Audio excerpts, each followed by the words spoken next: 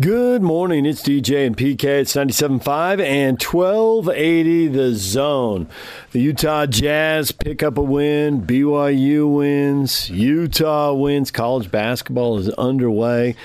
The Jazz, we'll get to the best Jazz postgame showing up. The Utah Jazz beat Atlanta. They look like a tired team. They're missing a couple guys who maybe could have given a little lift, could have given a little bump, could have hit some shots for them. They didn't have them. Jazz are up by 15 going to the fourth quarter, and they get the W. We'll get to the best postgame show coming up. We're going to start with BYU football on a bye week. Dylan Cawley, former BYU wide receiver, stopping by for his weekly visit. Here's his conversation with PK and I. Dylan, good morning. Gentlemen, how we doing? Doing well. It's a bye week. BYU can put their feet up. No, that would never happen. They're going to work, and they're going to keep getting better. What really happens on a bye week? Yeah, it's a good week. It's a fun week. As long as you're winning and things are going well, right? First couple days, either some teams do it on the front end, some teams do it on the back end, but basically you're reviewing the game film from the previous week.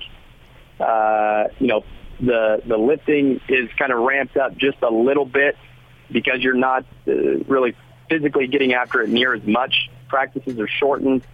It really is kind of a good opportunity, especially for the scout team and walk-on players, to get a lot more live action. There's generally a scout bowl that happens every year.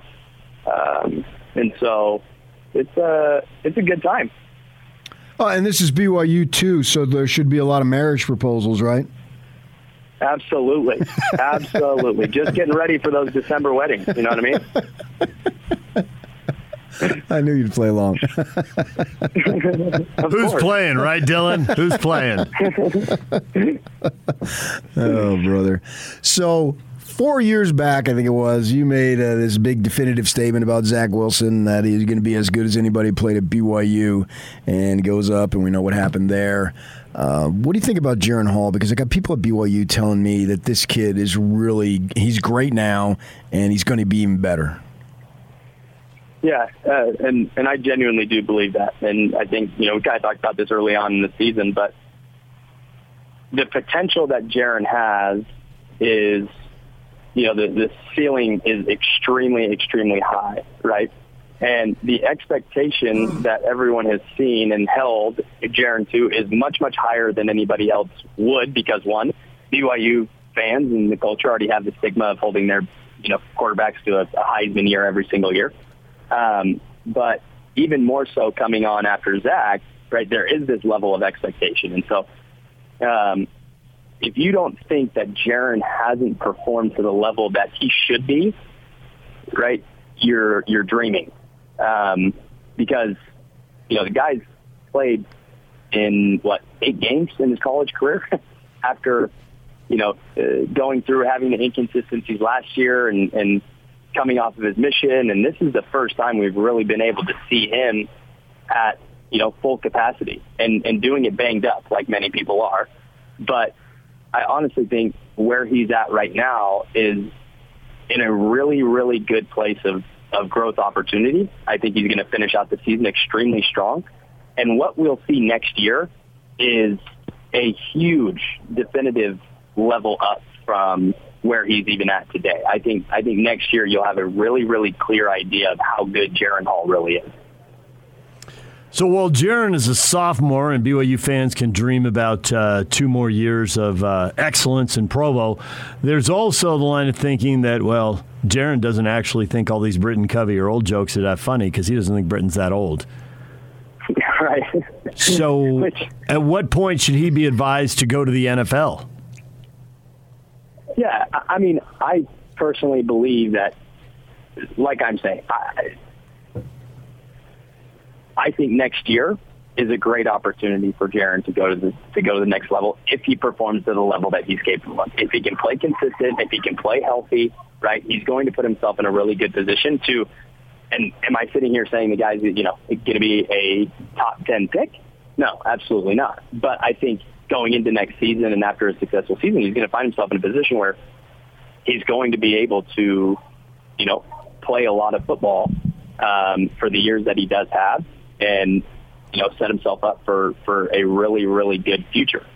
But do I think holding off for the next 2 years, right, and waiting until he is a senior? I wouldn't. I wouldn't do it. How about Algier? It seems like he's got to go. Yeah, absolutely. Like, no questions asked. Especially as a running back, your lifespan as a running back is just so short, especially in today's game. So to not take full advantage of it in the prime, where your health has been, you're in great health, right? You're strong. You're faster. Only going to get, your fastest is only going to get faster, and you're strong. I wouldn't risk that at all. Anybody else you think is leaving early or should leave early or maybe shouldn't leave early, but you think they will?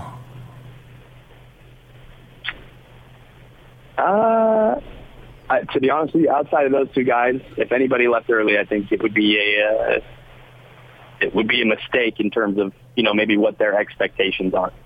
How about Puka though? If they have, I think Puka has one more year in him. And don't get me that's not saying Puka isn't Puka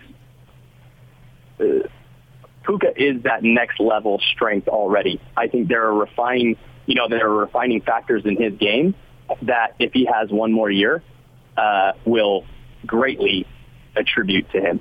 Puka Nacua being a first-round pick is not out of the question. Yeah, I see some Austin in him, and he didn't go on a mission, so he doesn't have the age thing working against him, so he could easily come back and still not be considered, although I think it's stupid if somebody's 23 versus 21. What the crap is the difference? Right. If you give somebody 10 years, who cares when the average lifespan in the league isn't even 4 full seasons? But I think that since he didn't go on a mission, that could work towards his benefit of coming back next year, particularly if Jaren Hall comes back, because then you got your quarterback back, and you guys were thrown together a little bit in the offseason for the first time.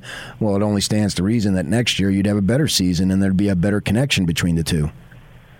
I could not agree more. I mean, I think there was a reason that you had Max, Austin, and Dennis and Harvey in the position that they were their junior years, and the benefit that was to Austin, right?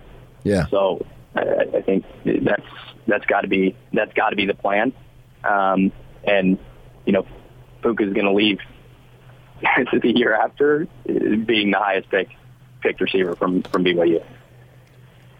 We're joined right now by Dylan Cawley, former BYU wide receiver. PK was talking about how there is some belief around the BYU program that the New Year's Six Bowls are not completely off the table. There is a chance there, and I suppose the most obvious path, Cincinnati has been flirting with disaster here in the regular season. If they lose a regular season game and then lose to a good team in the conference title game, that's 2 losses. That would seem to be BYU's best path to a New Year's Six, assuming the Cougars went out. What do you think the odds are? Had you really considered that? What do you think? I honestly haven't considered it. That would be awesome. I think in order for that truly to happen, there cannot be, if there is a close call, right? Obviously, if they don't beat Georgia Southern by 30, right, and if they go into the USC game and they beat USC, and I'm not saying handedly, right, like by 30 points, but if there's a definitive difference in the two teams to where you can tell BYU is that, top tier, they deserve the respect that they're getting, I think putting them into a New Year's Six Bowl would be a good idea. I think it'd be phenomenal for the bowl game itself, and the attention that, it's going to bring. But I think there's contracts for a reason. And to be honest with you, for me as a person, and I'm thinking about next season already and what the potential is. Meaning that the bowl game doesn't really matter to you that much? Is that the point? Yeah, I'm already strung on the Independence Bowl, and I think that may be because of the lack and respect that is generally put towards BYU, right? I think if they go in, they beat Georgia Southern by 30, they beat USC, and it's a pretty handed, physical win, made by 2 touchdowns. I'm used to that being still, hey, BYU doesn't deserve the respect that they're getting, right? Yeah. So I'm just not used to saying, yeah, you know what, like playoff rankings and the committee, everyone's going to be like, yeah, this is a really good idea. Let's put them in there. I think we've already seen the issues that have come out of the committee, and I don't trust them for anything. I'd rather go back to that computer algorithm we were working with a couple years ago. Yeah, who knows, man? It's impossible to figure out. At least if you had the what would be 12 teams, I'm sure the 13th team is going to whine. It's just like with the college basketball tournament. Who's ever the 69th team, and when it was 64, the 65th team.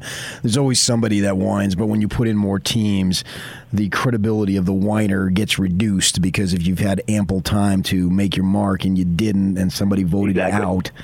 Well, that's sort of on you, as opposed to this year. I mean, right now, and we saw in the first poll with Cincinnati being out, Oklahoma being out, and Oregon being in, which I was surprised Oregon was in. I didn't, and they're going to stay in, obviously. Well, they got the big game next week against the Utes. They got Washington State this week, so they could possibly lose. But I was, in a sense, I was surprised that the Pac-12/Oregon got so much respect. But then I stepped back and thinking, well, what they're doing indirectly is just paying enormous amount of respect to Ohio State once again. Yep. Yeah. I think there are 2 ends of the spectrum on that, right? You're giving enormous amount of respect to Ohio State, but I also genuinely believe that on the back end, they're also giving the respect as a whole, the coaches, the AP poll, right, the playoff rankings to Fresno State, right, and the game that Fresno State was able to put together against them. And so because they're, equaling out both sides of that, I think Oregon is in a very good position to be where they are. Now, their chances of losing and blowing that opportunity up are typical, especially going into the Civil War with Oregon State.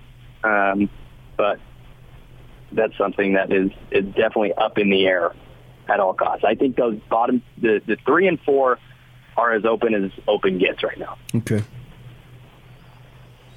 You buying Oklahoma to go undefeated? Because if they do, they get one of those spots. But they've had a lot of close games, and they've still got some quality opponents to play. I don't think so. I don't think they get in. I think that there is, and if they get in and they win out, I think Caleb Williams is probably the most important thing that's happened to that program in quite a few years. And he sets himself up to be kind of the next Oklahoma quarterback that, finds himself in the Heisman conversation as a young player and on to be a top draft pick. Because what that dude has been able to come and do for that team and the talent that he's been able to play at after all the pressure with, the whole Spencer Rattler debacle, that's unbelievable. Like, that is unbelievable the way that he's come in and played. And so I think, if they do win out, you can attribute that to the talent and ability of Caleb Williams.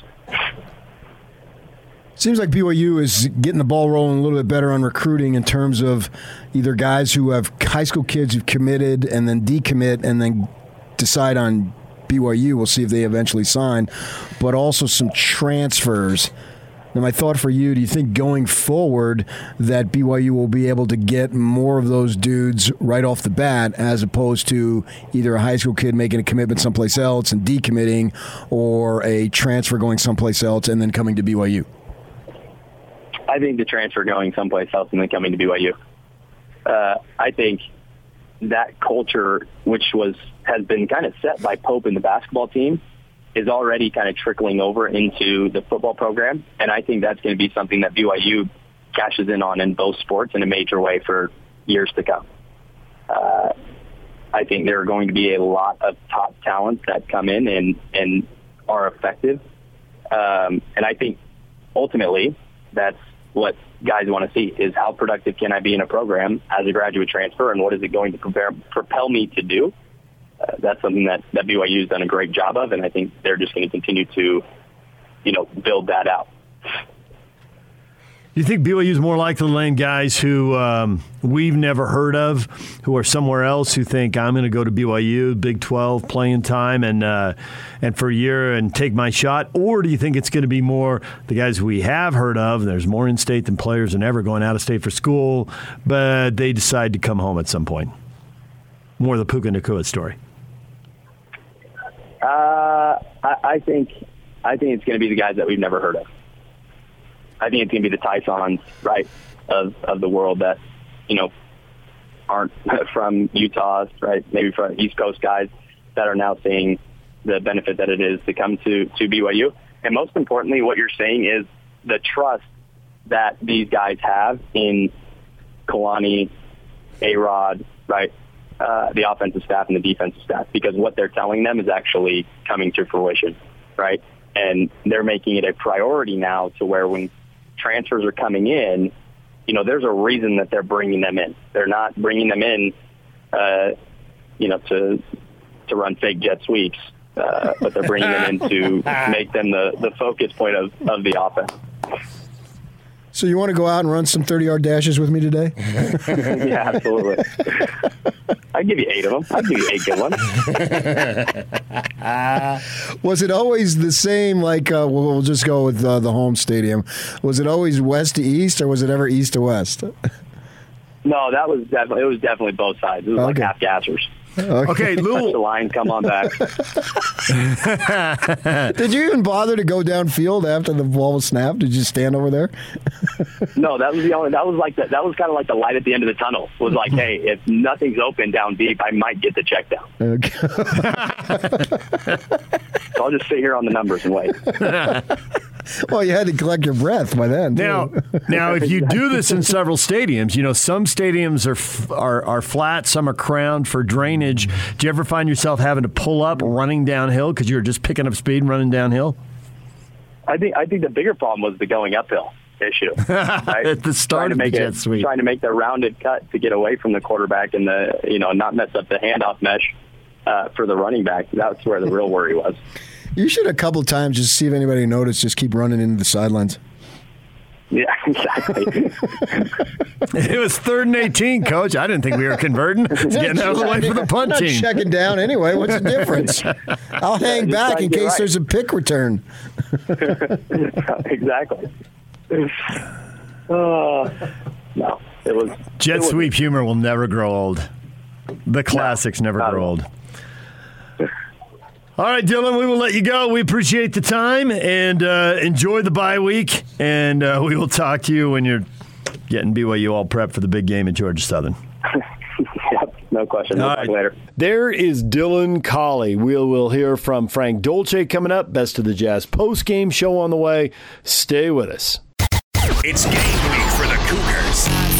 And the Zone Sports Network is getting you ready for kickoff. It ain't over till it's over. After 10 long, grueling weeks, it's finally a bye week for Kalani Sitake and the BYU Cougars. But just because the Cougars have the week off doesn't mean the coverage slows down on the Zone Sports Network.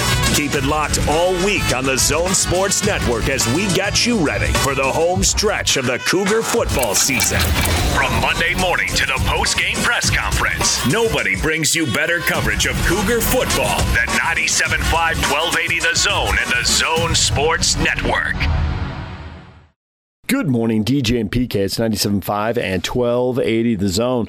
The Utah Jazz get the win. They take down the Atlanta Hawks. They end their 2-game losing streak. Here is the best of the Jazz postgame show. Sure, Jazz recap here on DJ and PK on 97.5 and 1280 The Zone. Jazz had a good shooting night, played well defensively. They beat the Hawks 110-98. Jake Scott with you. Donovan Mitchell led the way with 27 points. 6 Jazz players were in double figures last night. Bogdanovich had 18. Jordan Clarkson with 16. Mike Conley back in the lineup. He had 12 points to go along with 6 assists. Royce O'Neal had 11. Hassan Whiteside 10, 9 boards, and 1 block shot. Rudy Gobert last night. 9 points, 14 rebounds, and 2 blocks for Rudy. As the Jazz win to move to 7-3 on the season, let's get some post-game sound going for you. Let's start things off with Jazz head coach Quinn Snyder. There were a couple times where you dropped them in the backcourt or brought a second guy over there. Were you just trying to show them different looks, or what was it about that? I think anytime, you've got a player that's that dynamic with the ball, to anything you can do to be disruptive, can be helpful, and obviously giving something up at the other end. But as I said, if he gets the ball back, maybe there's a little time in the shot clock. Nothing's perfect, and there were times that hurt us, but that's what a great player can do.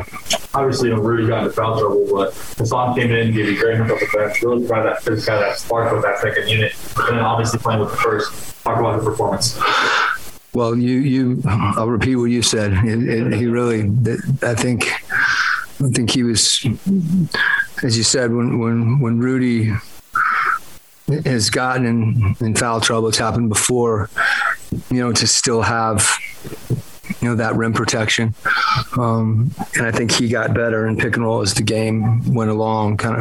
He's still finding his way a little bit. We're finding our way a little bit in some of those covered situations where, how high should we be up, how far back, and when.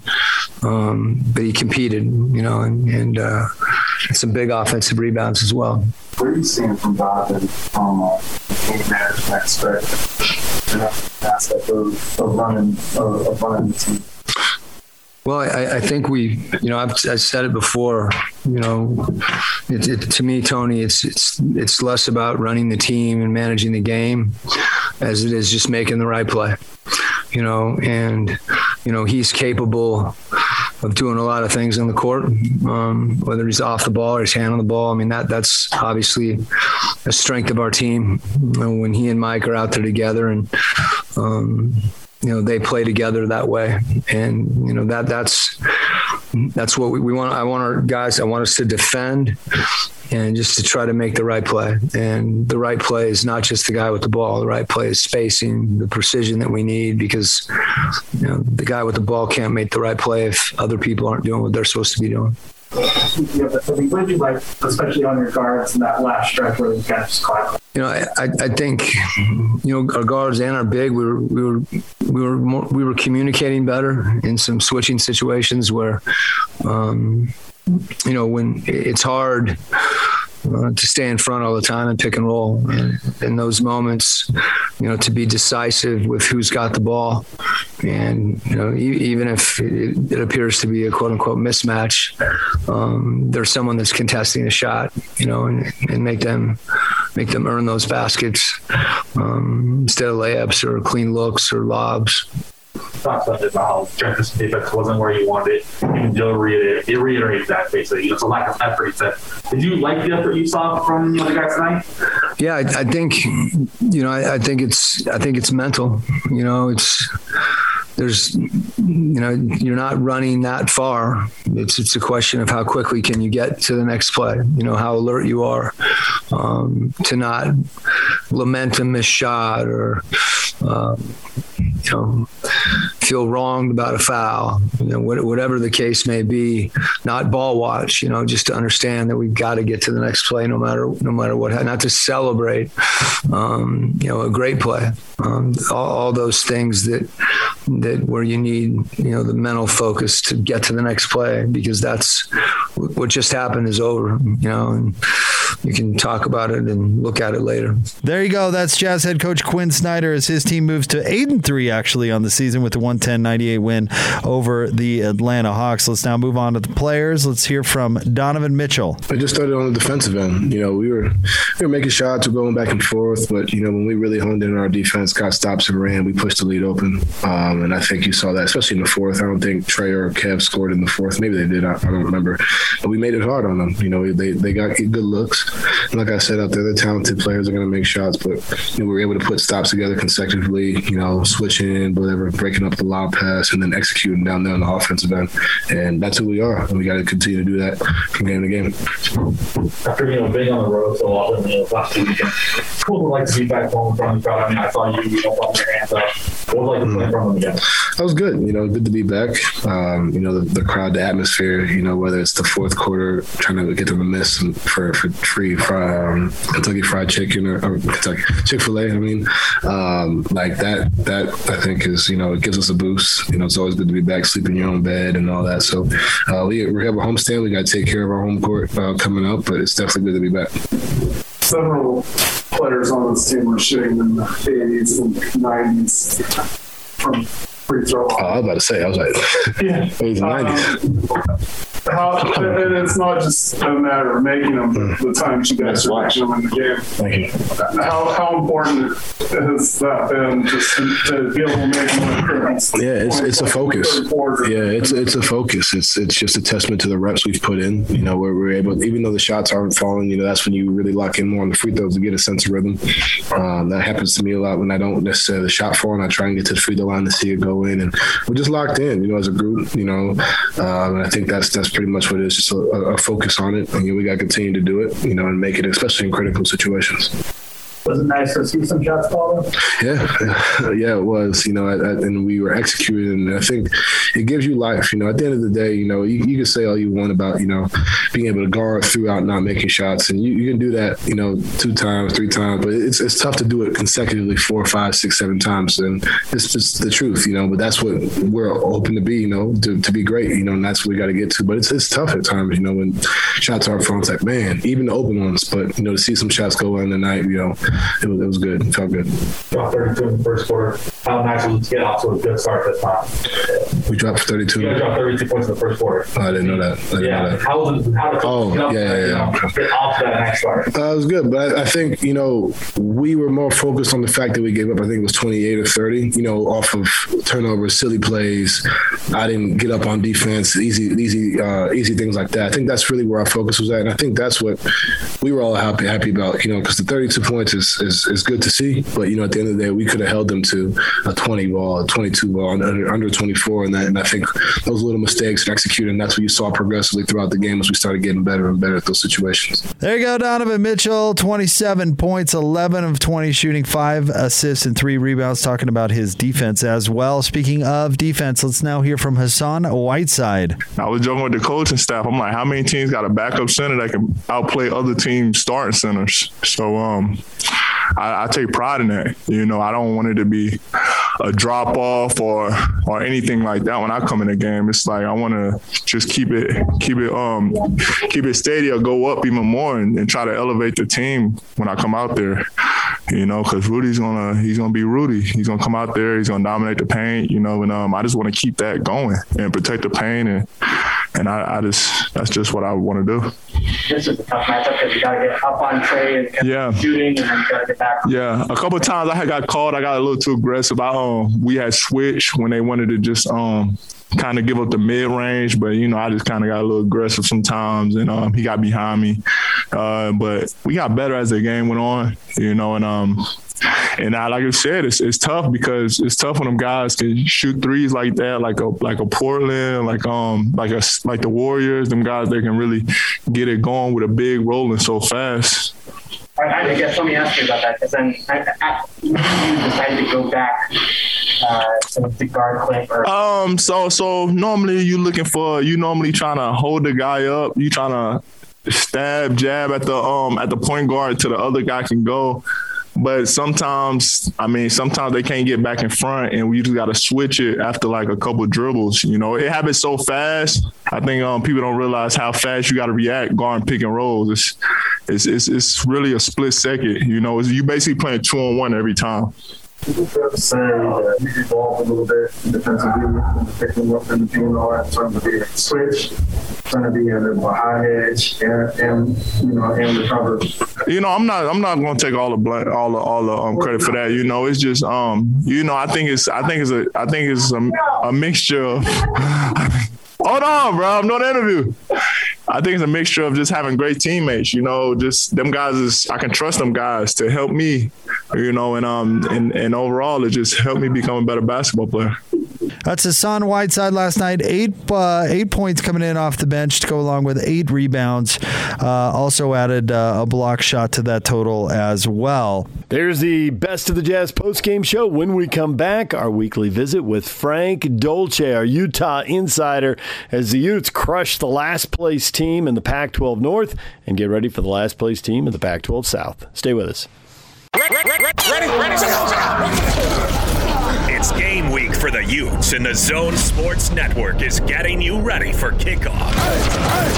It's a trip to Tucson, Arizona for the Utes as they enter the home stretch of their Pac-12 schedule with a showdown against the Arizona Wildcats. Catch the Ute pregame show this Saturday with the postgame show immediately following the game. From Monday morning to the postgame press conference, nobody brings you better coverage of Ute football. You ready? Yeah! Than 97.5, 1280 The Zone and the Zone Sports Network. DJ and PK, it's time now to talk Utah football with the former Ute quarterback Frank Dolce, our Ute insider here on the Zone Sports Network. He joins us on the Smart Rain guest line. Best of State Award winner Smart Rain has an incredible Black Friday offer running for the entire month of November. Smart Rain is giving free controllers along with a free Apple iPad to commercial properties who sign up with a paid cellular and hosting subscription. Please visit smartrain.net or call 877-346-3333. Frank, good morning. Hey, good morning, guys. Good to talk to you. Hope you're doing well. Well, we're all doing well, but I don't think we're doing as well as the Utes did in the first half in Palo Alto. Did that say more about Utah or more about Stanford? How'd you take it? Well, man, Stanford didn't look very good. So I don't know what to think about that Stanford team. It's a roller coaster. It's kind of a roller coaster ride, and I don't know if they have if they've cashed in the season or if they're still interested in playing, but it just didn't feel very like, and I don't know what the numbers were announced for the crowd online. It kept saying capacity is 50,000, but it wouldn't announce the numbers. I didn't see if you guys saw the crowd, but there wasn't a crowd there. I think there 242 were people, I think, were there. 242? Yeah. Yeah. Well, 240 were Utah fans. So I think Utah. It was good. It was a combination of Utah was pretty good, and Stanford just didn't seem interested. No, I would agree with that. But I need you to know, Frank, we've changed clocks now. The weather's getting worse. I am in football mode. This interview right now, you need to be prepared because I'm putting hat on hat. Okay, let's go. I'm ready. I'm always ready. Isn't that a thing somewhere? Do the Marines say that? Yeah. I don't know. Yeah. And in my heart, I like to think of myself as a Marine. I knew I couldn't cut it, so I didn't sign up for it. You identify as a Marine. I'm with you. I like that. Here we go. The key word. So I think that, we've known that Utah's had some stumbles. It's funny because for years they stumbled in November. Now they've changed that and they stumbled in December, which is good to be in the position to stumble in December because a lot of teams aren't even in that position. But the Utes are this year, and they have been. And so with that in mind, I'm not expecting a stumble. Minimum, I'm expecting a split with Oregon. I don't care about Arizona and Colorado. That's a waste of time. You got to play them, and they suck. So go beat them, and hopefully nobody gets hurt. I mean, that's the goal. The goal of those two games is beat those teams and don't have any major injuries along the way. But the Oregon game next week, and then the game, which I think is just – I know Utah's going to be there. I'm pretty sure Oregon's going to be there. I think they split. What do you think? Yeah, I would lean that way also. It's really hard to beat a team twice, especially, like an Oregon team that's super talented. Although it doesn't quite feel like Oregon has put it all together. I think that starts with the quarterback position. Like, I think they're super talented all over the field, and maybe average to above average talented at the quarterback position. So that may be an issue with that football team. But I like what Coach Cristobal does. I like his philosophy and his culture, and so that's going to be. I wouldn't say that it's impossible. I wouldn't say it's impossible for Utah to lose twice to that football team if they got in that position. But I think a split is a very reasonable way to look at it. And if Utah, so I try to say, when have we seen Oregon at their best? Ohio State. That was pretty early in the football season. When have we seen Utah at their best?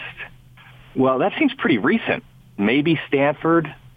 There's been, halves of play where we've seen Utah really good recently.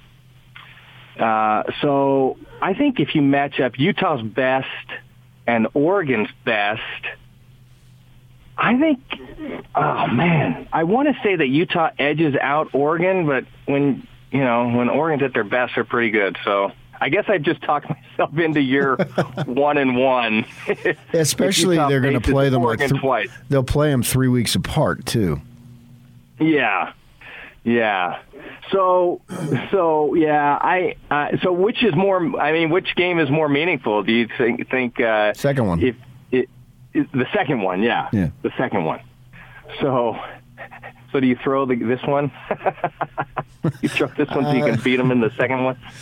Yeah, and then then if Oregon wins out and then you beat them, the whole conference hates you because you didn't you took away the chance for a team to go to the playoff. But that's the way it goes. So yeah. I mean, if you're there's no way. You're Utah, Oregon needs to win both to get to the playoff. So there's more pressure on them there from that perspective. But if you're the Utes, you take the Pac-12 title game versus this one here. There's no way Oregon's going to the playoff. No way? There's no way. No Even if way. they went out, there's no way. No way, he says, Sniggy. Correct him. Actually, my next question was going to be everybody in all the other Pac-12 campuses believes that it will be a split because everything always goes wrong for the Pac-12. They won't get a team in the playoff. What is most likely go wrong and jack everything up? Well, Utah is going to get one of those 2 games off Oregon. I think the playoff committee is counting on that based on the way they did the rankings. But I just even if Oregon goes undefeated, I just don't see and if Oregon goes undefeated and Ohio State goes undefeated, and Cincinnati gets screwed. Cincinnati gets screwed. But what about Oklahoma sitting outside? How does Oklahoma stay out? I thought you were going to say, if Georgia beats Alabama, then Alabama's out. Because Alabama will have 2 losses. And if they don't, then you have 2 SEC teams. And they absolutely set themselves up to do that. If Bama beats Georgia, that's right. Bama's 1 and Georgia will fall to 3. Yeah, that's exactly right. I think it's very unlikely that Oregon gets in. So and I don't know that a one-loss Oregon team. I don't know. Is it a one-loss Oregon team competitive with the top 4 or 5 teams? Well, they have a win over. They have a win over one-loss Ohio State, and what your nightmare scenario? I know without their best defensive players too. I mean, it's a good win. There's no question. Alabama beats Georgia and is 1. Okay. Georgia falls to 2 or 3.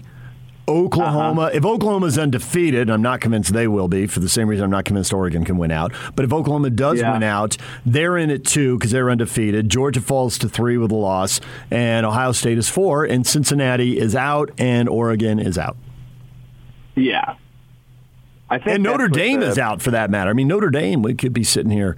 If Notre Dame needs one more game, Notre Dame and BYU should call each other. BYU's thinking, hey, we're one big win away from going to maybe a Fiesta Bowl. Yeah. Throw a game together real quick, a 13th game. You can play it in Canada. There's a loophole. Well, you're a dumbhole. It's not going to happen. I know it's not going to happen. Then why bring it up, man? We're serious here.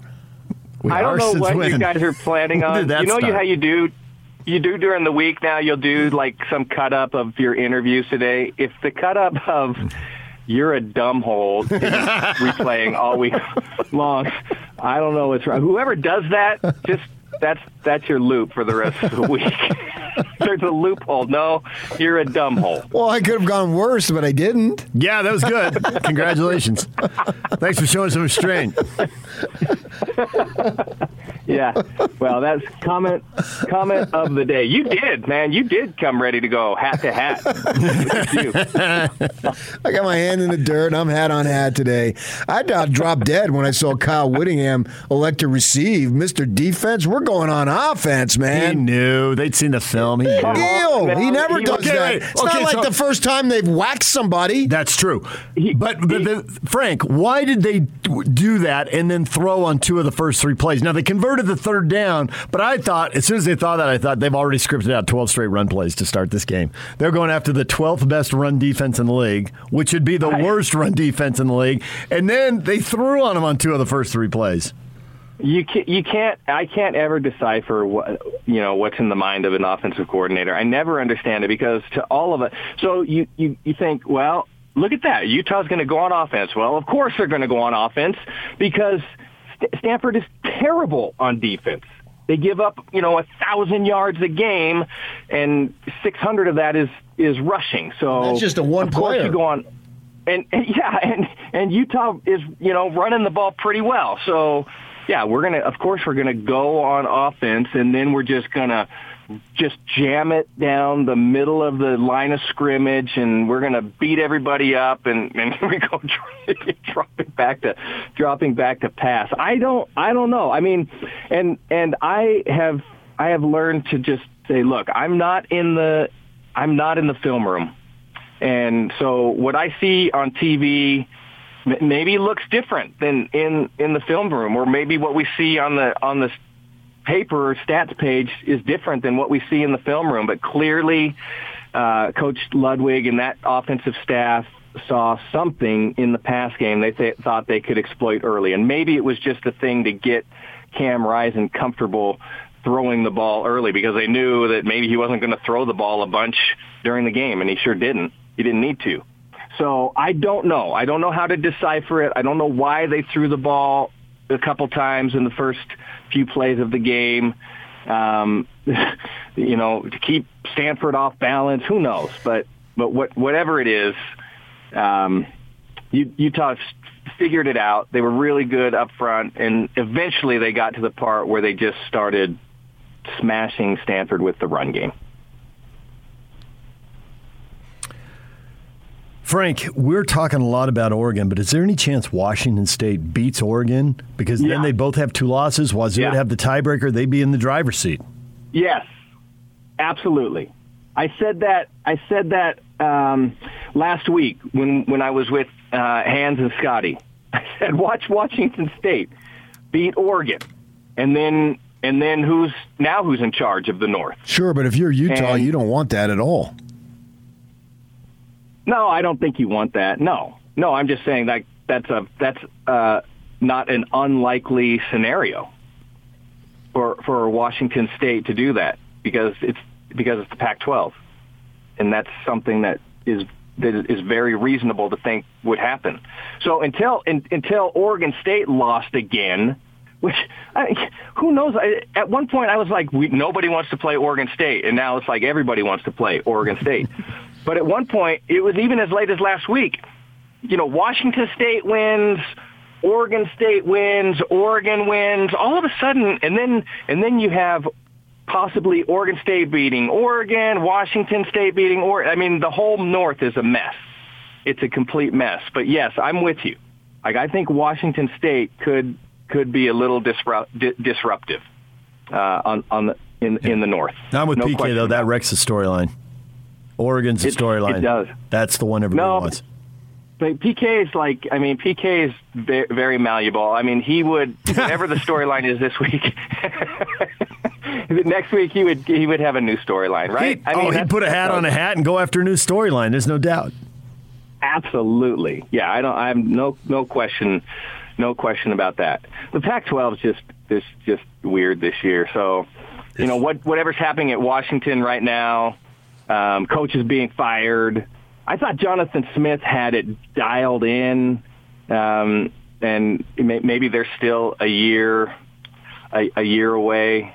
I don't know. It's a funny conference. Dante Williams is doing everything he can not to be the next head coach at USC. So it's a weird conference. I wouldn't be surprised to see 5 head coaching opportunities in the South this year.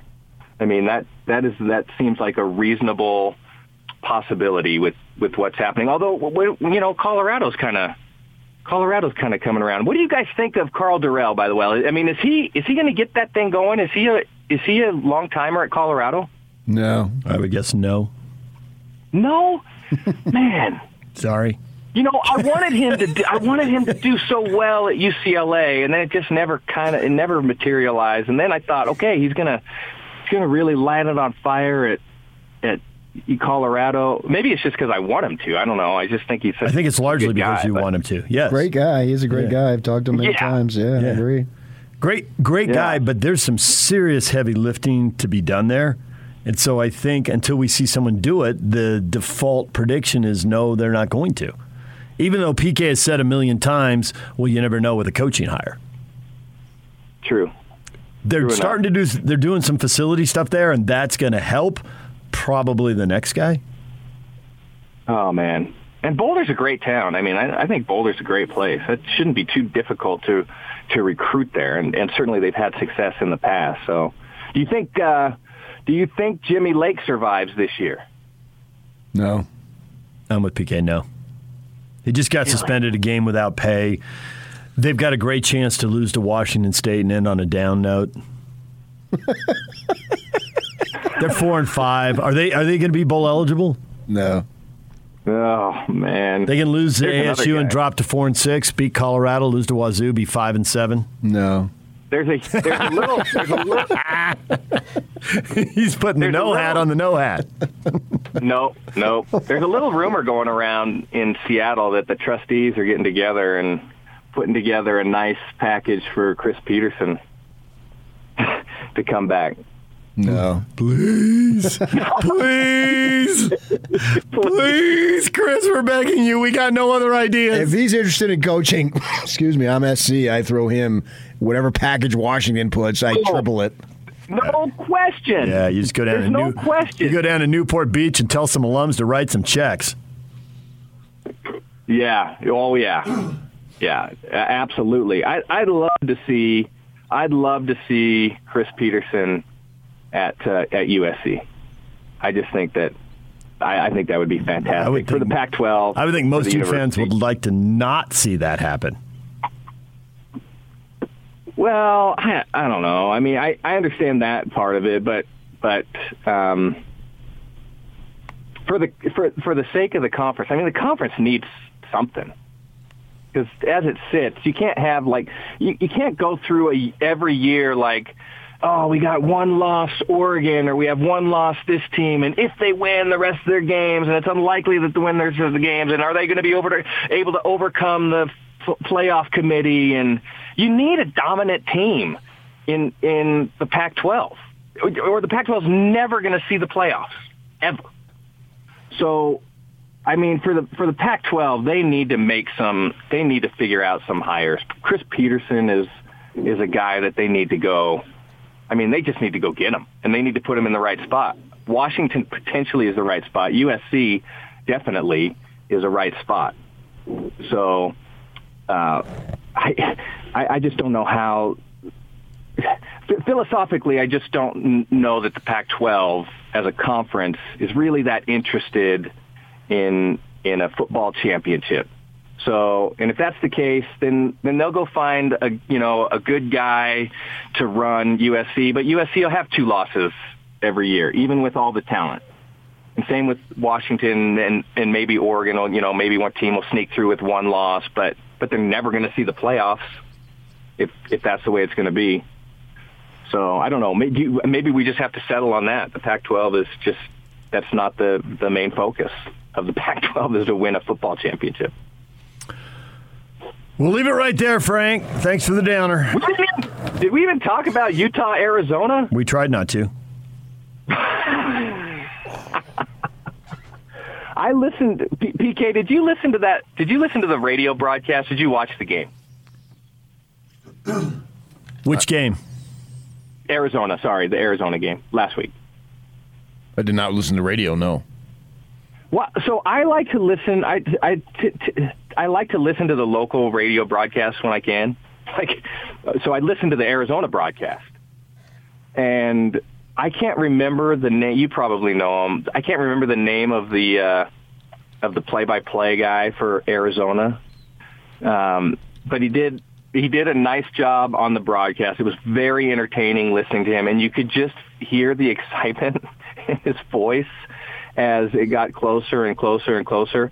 And I'm not kidding. I think that he broke down and shed tears he got all choked up at the end of that football game. It was just kind of an amazing moment to listen in radio football. It was like he literally broke down.